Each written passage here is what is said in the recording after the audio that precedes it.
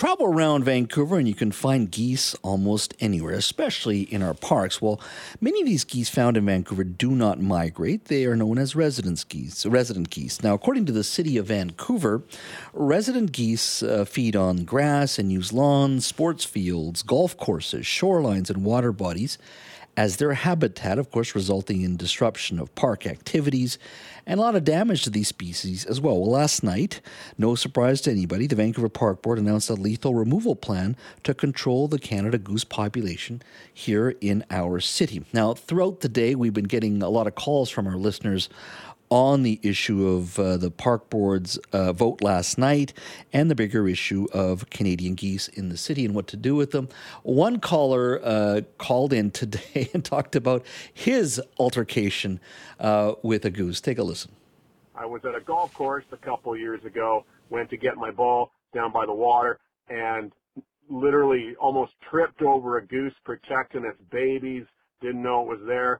And just like an episode of Curb Your Enthusiasm, it bit me in the penis. And I don't know if any of you have been bitten by a goose in the penis.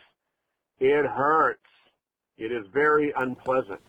So I know that goose was just protecting its fuzzy little babies. But, man, I won't be sorry to see that goose. I want to thank that gentleman for that PSA. He was so earnest. I don't know if you've ever been bitten in the, He was so earnest when he said that. All right, well, joining me now to discuss last night's vote is Scott Jensen, the Vancouver Park Board Commissioner. Hello, Scott. Hello, Jazz. Thank you for having me. This guy sounds like he golfs as well as I do. I'm always by the water as well. Normally it's in the water. There you go. Well, you know what? How bad is it beyond this gentleman's story there? Like, you must have been hearing from a lot of residents and taxpayers in Vancouver in regards to the problem. Yes, we have. And it's such a concern that it did come to the board last night. We've seen an 18% increase in the population year over year. And so, this board had a choice: either continue with the status quo, which would see this population continue to grow, or to address the problem. And we decided that it's best to address the problem and not to send this down the road for another board to deal with at a later date. You said there was 18% growth. My understanding is about 2,200 geese in Vancouver in 2022. That's the count. Yes. And they're growing significantly. Correct me if I'm wrong here. At the rate they're growing, we could have 10,000 geese in the city by 2030 from the 2,200 that we have now? That's correct. All right. And again, our landscapers and our architects have created these great parks across the city that are just ideal for the survival of these geese. And so, part of the plan that we approved last night is to change kind of some of that the landscaping in and around some of these parks so that it's not so inviting for geese. The geese can sit in the middle of these fields and see. So they know that they're safe. They know that if a predator is coming, they can get out. There's water nearby. So there's going to be some methods used to change that environment for them, and hopefully they will find another place that's a lot more suitable for them other than, the downtown and the surrounding neighborhoods. Now, you talked about the broader environment. What other things can the staff do in regards to reducing the population? I've heard of things like, I think, is it called addling? I hope I'm pronouncing that properly. Yes. So I've learned that myself over the years. Now, there still will be potentially lethal removal, right? Yes, and that's a last resort, and certainly it's not ideal for any of the commissioners to kind of be the killer of animals. But what we need to do is we need to try all the methods first, and we believe that if that's done and done in a very aggressive manner, that we can see a decrease in the population. Unfortunately, if there isn't that decrease, there needs to be next steps taken. There is a lot of geese in the city. It is really affecting the enjoyment of our parks and our recreational spaces by our residents. And they've reached out to us as commissioners and said, we need this addressed. So we are going to start with education. People need to understand that they should not be feeding these birds. It's interesting that so many issues that come across our around our board are issues that can be solved through education. I will remind your listeners today, we have a really great weekend coming ahead of us, and I want people to pack in and pack out their garbage and do their best. But education is so important, and that goes to our geese feeding.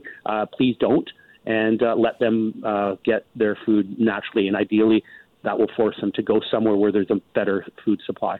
Now we've talked about switching out viable goose eggs from the nest with frozen duds. I guess that's the addling. That's what they're called. Among the other options we read about today was the Goosinator. It's a machine used by the city of Denver to chase geese using a remote control from areas where they have high impact. We looked into that today. Take a listen to this very short report from Denver in regards to the Goosinator.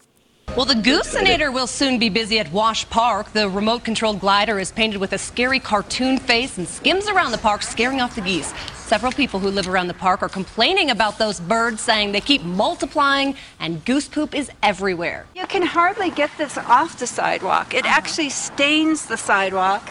It's a mess. It gets in the grass. And I used to like geese, but it's not fun anymore. One of the other things, Scott, is, of course, the budget for all of this is $275,000 to $375,000 is proposed. Is there a cheaper way to do this?